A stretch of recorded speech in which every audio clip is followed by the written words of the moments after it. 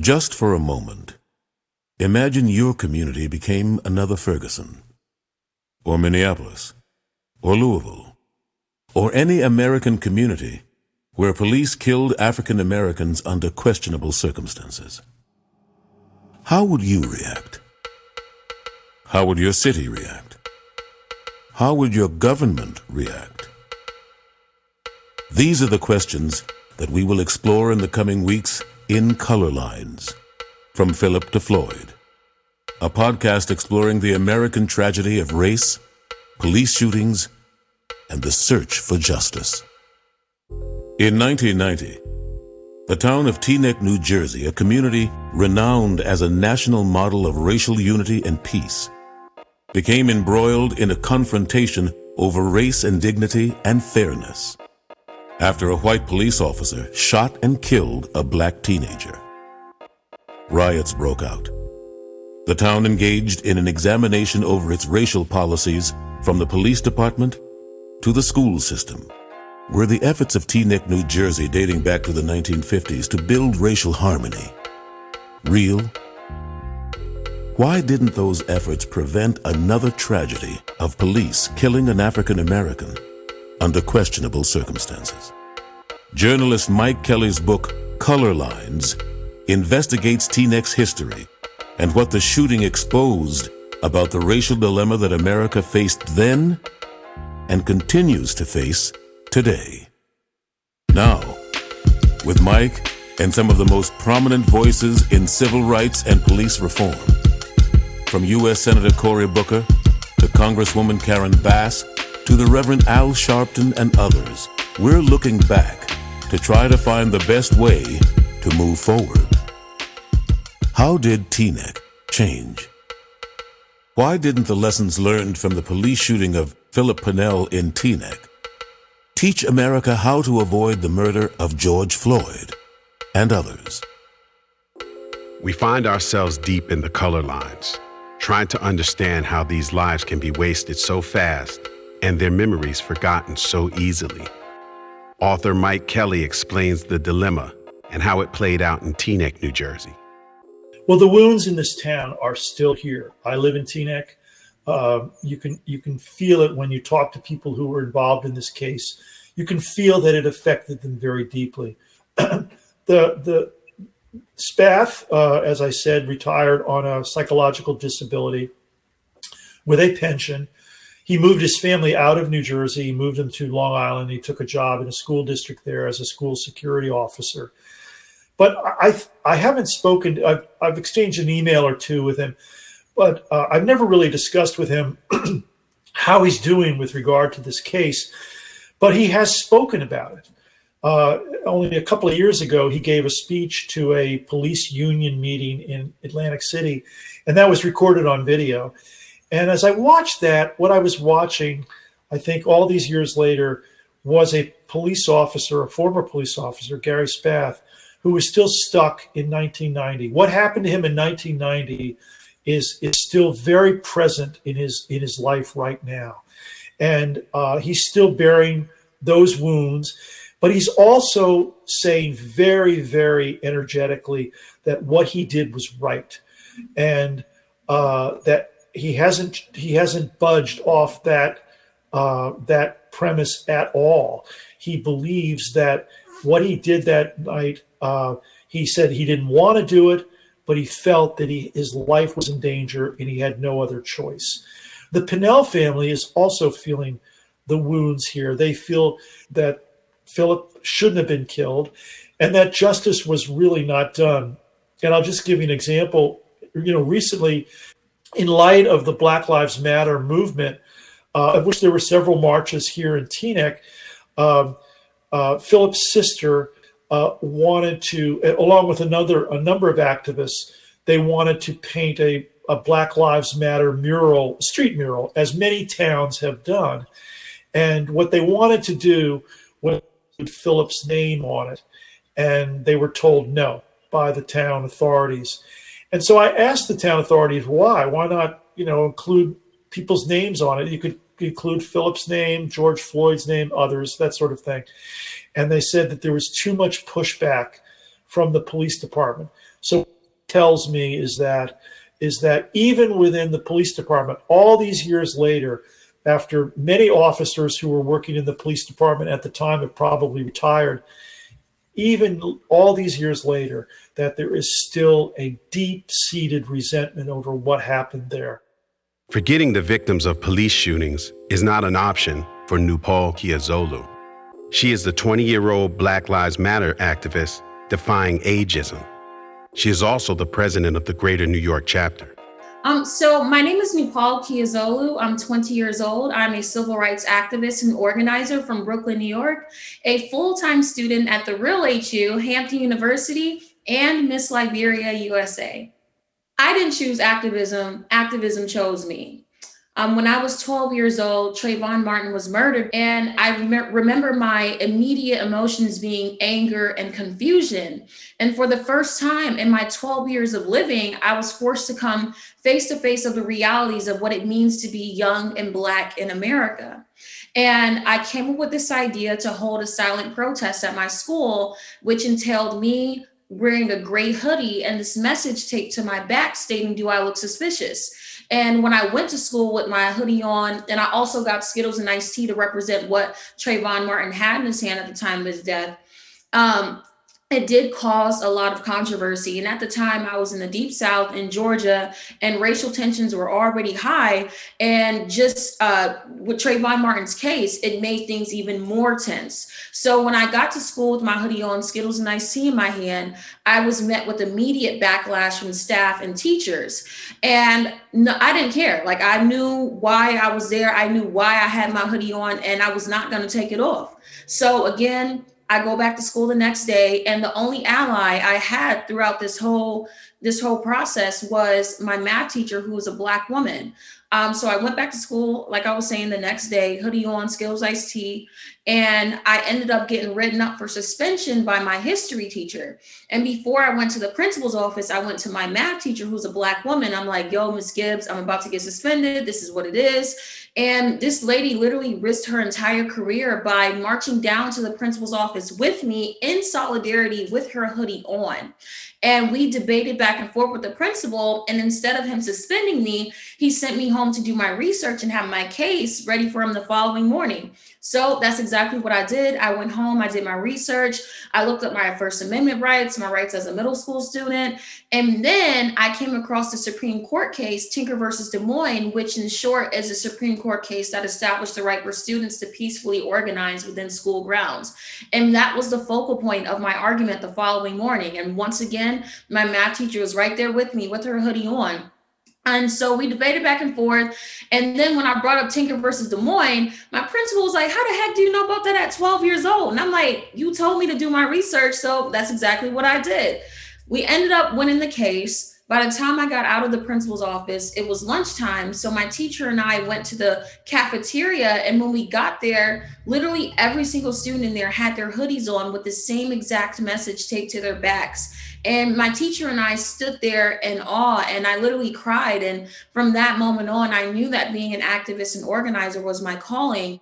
So when my teacher and I went to the cafeteria after we got out of the principal's office, when we got there, literally every single student in there had their hoodies on with the same exact message taped to their backs. And it was students from all different backgrounds, Black, white, Latinx, Asian, like it was just so inspiring to me and shocking, because I grew up as someone that was severely bullied. So I didn't think that anyone was even paying attention to what I was doing, especially my peers.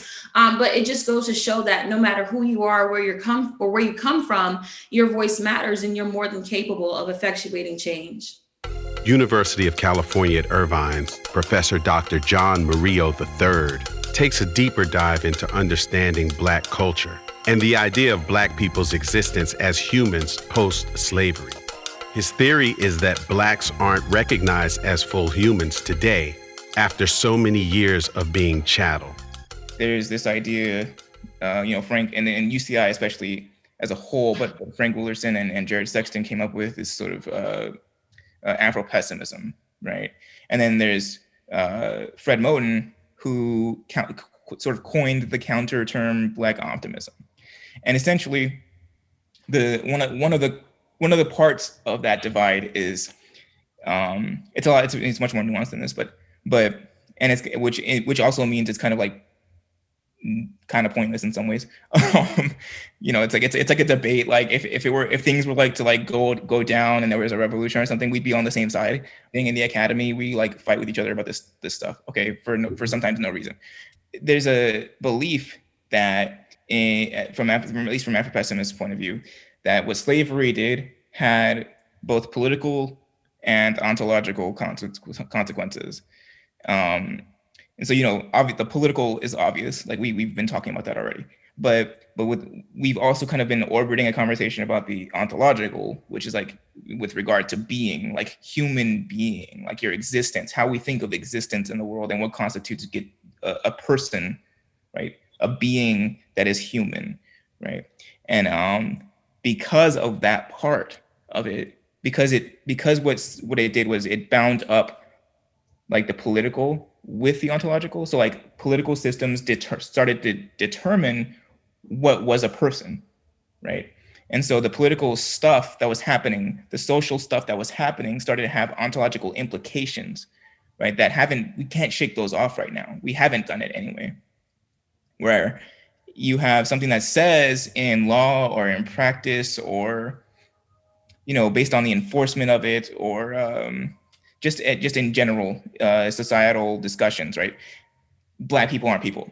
Black people are things or less than people with some minus, negative multiplied by people, right? That became like philosophy, right? That became like how we think of humanness, right?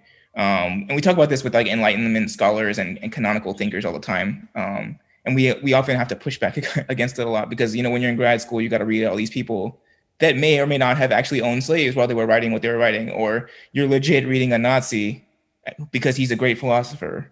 And so you have these people whose ideas about humanness and about life and whose ideas about the sublime and about human being and animal being and animalistic qualities and the world writ large, are definitely bound up with this divide that they themselves believe in between human and Black, right?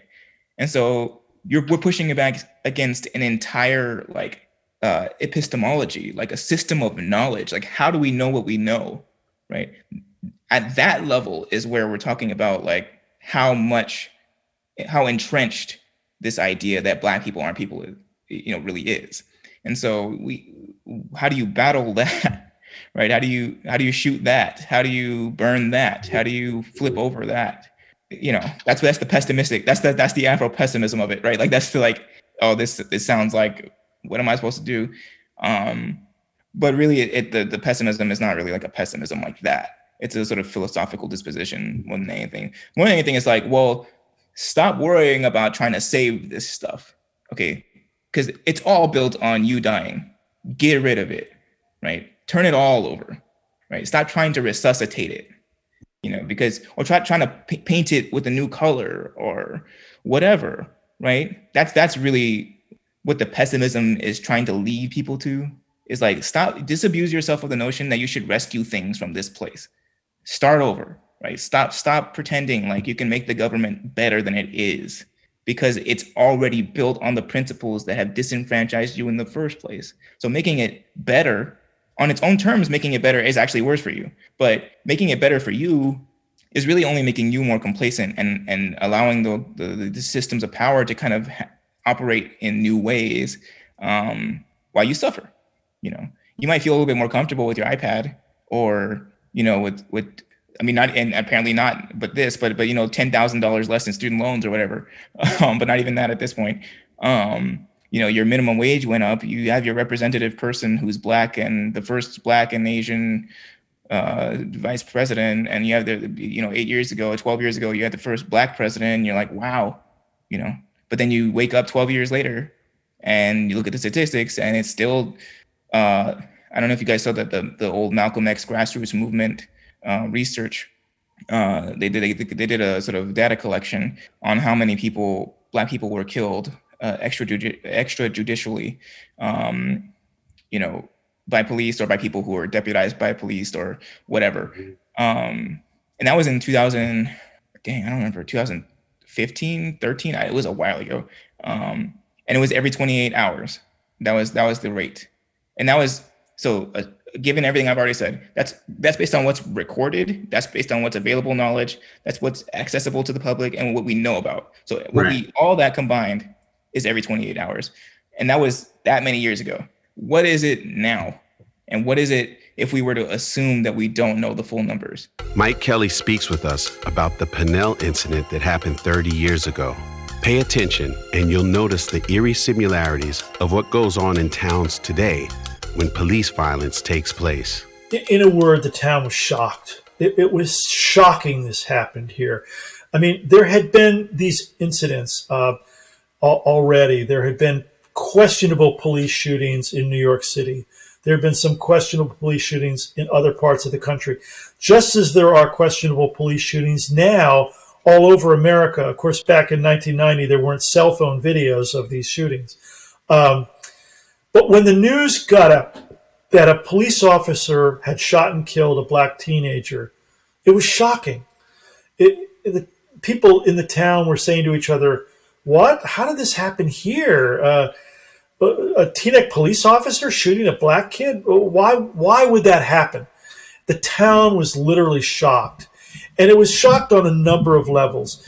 The black community was shocked and angry that this had happened because, in large measure, the black community had been nursing its own secrets. And the secrets that they were carrying was a sense that they had felt singled out and abused by the police officers. The whole concept of driving while black suddenly emerged as a major, major concern in the town, in which far too many black folks, mainly men, but also women as well, felt that they had been pulled over far too often by police officers. I, as a white person, a white resident, and I was shocked by this because I had never heard of the concept at the time. And I remember talking to one of my neighbors, and I said, "What are you talking about?" He says, the cops pull black kids over all the time, or black folks who are behind the wheel of a car.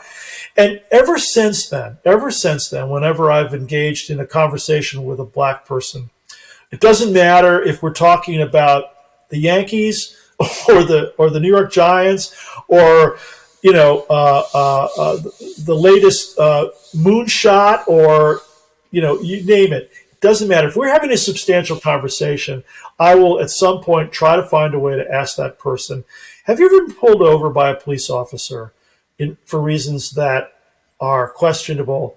And I've yet to hear a black person tell me no. 30 years after Philip Pinnell was shot, we still have racial profiling in America. Not much has changed. Tiara's a young lady who never thought she'd be a victim of racial profiling. This is her story. Yes, I will say that I had what I felt was an inappropriate interaction with the police. At the time, I believe I was around 25. I was driving my cousin's car, which is a luxury car, but I had my hood on. It was cold, and I had on a dark black jacket, and she doesn't have tinted windows.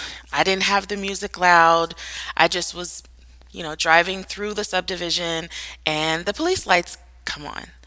And I got so scared because I know that I didn't break any rules. I was not speeding. I had not gone through a stop sign, so I didn't know what to do. I just kind of panicked, but the first thing I always remember, just, "Tiara, put your hands on the steering wheel." When the officer came, I said, "What did I do?" And he said, "Oh, you didn't do anything, sir." And I turned my head and he saw that I was a woman. He said, "Oh, excuse me, ma'am." So he automatically thought because I had my hood on that I feel a black man. And I just said, "What's going on?" He said, "Oh, we just, checking, seeing the people that are coming in and out. But everything is fine. Everything's good to go. And you have a good day." And I was like, "What?" And my little cousin was my cousin's daughter was actually in the car with me. And she was like, what is that? And I had no idea. I didn't know what to say. I just knew that I did not feel good. I didn't feel good for him to feel as if I was a black man. That's what I felt. To pull me over for no reason and then have the lights on. And I think it was because I was driving a certain kind of car. It's been 30 years since Philip Pennell was shot in the back. The Reverend Al Sharpton reflects on that case, and he suggests that if there were video, that case may have turned out differently. And although 30 years have passed, so much has stayed the same.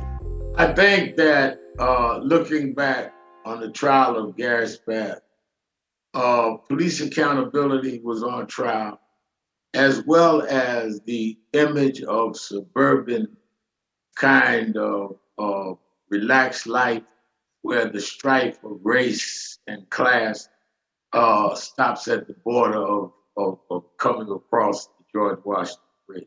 All of that was on trial. And I think that many people, including me, came to the realization that there was going to be the same inflexibility and the same defend police at all costs in the suburbs, in the laid-back communities, as it was in the urban cities. You had this picture in your head, and maybe it was because you wanted to, that these people were more enlightened, more fair in the suburbs. They're more accomplished. They're going to look at things different. And I think that the Gary Spath trial brought the reality to us that they had lawns that were manicured, and they drove better cars, but they had the same feelings about policing that we faced in other cities. And I think the fact that we are still continuing to face it, it could be disheartening if I didn't come from understanding. Look how long it took, over 200 years to stop slavery. It took over a century to stop Jim Crow. It's taken decades on police accountability, which has been the civil rights issue, one of the dominant ones in my life. But if you look at those that fought much longer periods of time that could change, who are we to decide the timetable? We just have to keep fighting. Emmy Award-winning journalist, historian, and best-selling author, Dr. Janice Adams, takes another look at where the problem began and how to fix it. When I was growing up, even more so now, the politicization of white religion, and it always was in this country. That's why the Lord above is conflated with the Lord of the manor. That's why there was a Bible that they would use specifically to teach enslaved people, because I remember when I was a child, I had a conversation with my grandfather, who was a Garveyite, a follower of Marcus Garvey, one of the Back to Africa activists of the early 20th century. But most important, he was a human rights activist looking for any technique he could, any tactic he could, to just get respect for Black people. But during the middle of, for me, the height of that early civil rights movement for me, I was being confirmed in the church, and I read in the prayer book this thing about make oneself lowly unto one's betters. And here we were during the day being beaten in. You saw it every night on television as though it were entertainment, but that was the only way the movement could cut through. And that's why also we say, come on, please. You say you didn't know, please. It was every night on the nightly news before we had 24/7 news service. And so everybody watched Walter Cronkite. I just want to make one more point. Sure. It's not just about hearing it in the news, it's about doing it. These things don't just happen because someone else does it. It happens because we say we live in a democratic country. And every time something is evil is done in our name, every time something is wrong is done in our name, we say, well, we had nothing to do with that. Come on. So every time you redline a neighborhood and say it's okay, every time you're part of a bank that makes sure that certain people can get mortgages and other people can't, you're saying it's okay. Every time you are part of a school board that allows certain things to happen in your school system and says, that's no problem, you're saying it's okay. Every time you are a doctor or a nurse who is treating Black and brown people with less respect for them than you would for a white person, you are saying it is happening. You are saying it is okay. Every time you're a trucker who delivers something and knows you've delivered spoiled food, but who cares? You're saying it's okay. So there is no way to really say, oh, I didn't know, you were doing it. And that is what has to be dealt with in this conversation and in this reckoning. Through our journey, we've met people like Laura, who on the streets of Detroit have witnessed police violence firsthand. But what could she do about it? How does she respond? How does she react? Another time I did see a police officer, he didn't pull a gun on someone, but he was rough housing them on the sidewalk. On a busy, this was actually in Detroit, in a area of town that's got a vibrant nightlife. So, lots of people out on the streets walking around, and these police had this guy pinned down, and it really looked, I was really scared for him. And I remember a group of us that were just hanging out downtown. We just stood there and we just were like, we're not going to go. And the guy was like, you see how they're doing, he was saying something like, you see how they're treating me. And we said, yeah, we do see how they're treating you. And we're not going to go anywhere while that, until we know this has a decent ending as far as we are concerned. And we basically stood there watching because we wanted to make sure the police knew we are paying attention to what you're doing to this guy. We're not going to just keep walking. And they did kind of ease up on some of what they were doing to him as a result. But now I was so much younger when that happened. And now I probably would be more fearful to do that. I think ignorance is bliss. You were young and you had no idea, I didn't have any idea of how potentially dangerous the police were at that point in time when I was that young. So looking back, I don't know if I'd do the same thing today, even though I think it's called for. It might depend on the circumstances and the police officer, because I'd be afraid for my own life as well. South Carolina activist Carrie Bennett talks to us about police brutality and how it affects his daily life. Things like that, police brutality happens a lot in certain neighborhoods, not so much in the suburbs because they don't have the activity that's going on around, or police patrolling their area all the time. But the area I grew up in, it's like a very common thing. Walking down the street, you can just get asked questions by the police for no apparent reason. Just walking, minding your business. These days, it's not a common thing, as common as it was. I'm 32 now, so I'm speaking on high school, but in today's time, you still go through those things. It might not be as frequently, but I don't know, it's almost like it's a fear that's being pumped into African Americans, but it shouldn't be a fear. It should be a line of respect on both ends. So I feel like that's a part of the problem that we have. And until a respect level change, things are not going to change too quickly. Yes, I think things are improving in today's time that we live in, and how I feel things could continue to change is people becoming more aware of what's going on out here in the world, not just us African Americans, but people of other color, other ethnicities. Once they start seeing and realizing what's going on, especially Caucasians, because it's going to take help from all angles to create change. And some of the things that's going on out here, if you don't see anything wrong with it, then to me, I feel like you're a part of the problem because you're not trying to help people come together. Activist Nupal Kiazolo explains to us why it's important for her generation to get involved in the struggle and to fight for the rights of others when it comes to police brutality.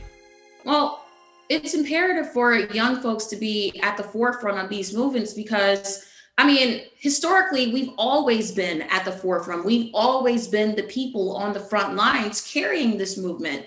Young people are the catalyst for every social movement. So, I mean, it's only fitting that, we are centered, our voices are uplifted, and especially with this new racial uprising, now more than ever, Black young voices need to be uplifted and empowered. And we've seen who's been on the front lines leading in the streets, and that's young Black folks, young Black queer folks, young Black folks a part of the LGBTQ plus community, Black trans women, Black women. Marginalized voices oftentimes have been oppressed within social movements. And now for one of the very first times ever, we have this space to really lead. And of course, there's always work to be done. Nothing is perfect. And we have to talk about protecting Black women and protecting Black trans women and queer folks in these spaces. But we have made so much strides as a community that we haven't seen in the past. So that's why it's important for young people to be on the front lines and lead now more than ever. Thank you for taking this journey with us as we explored the philosophies behind the police brutality on African Americans and others. We also explored the activists who put their lives on the line to march so that you and I can live a better life. The characters in this story are as American as apple pie. As we get closer to what drives this dilemma, we will complete the story of Philip Pinnell and the tragedy that happened 30 years ago and how it relates to what's going on today.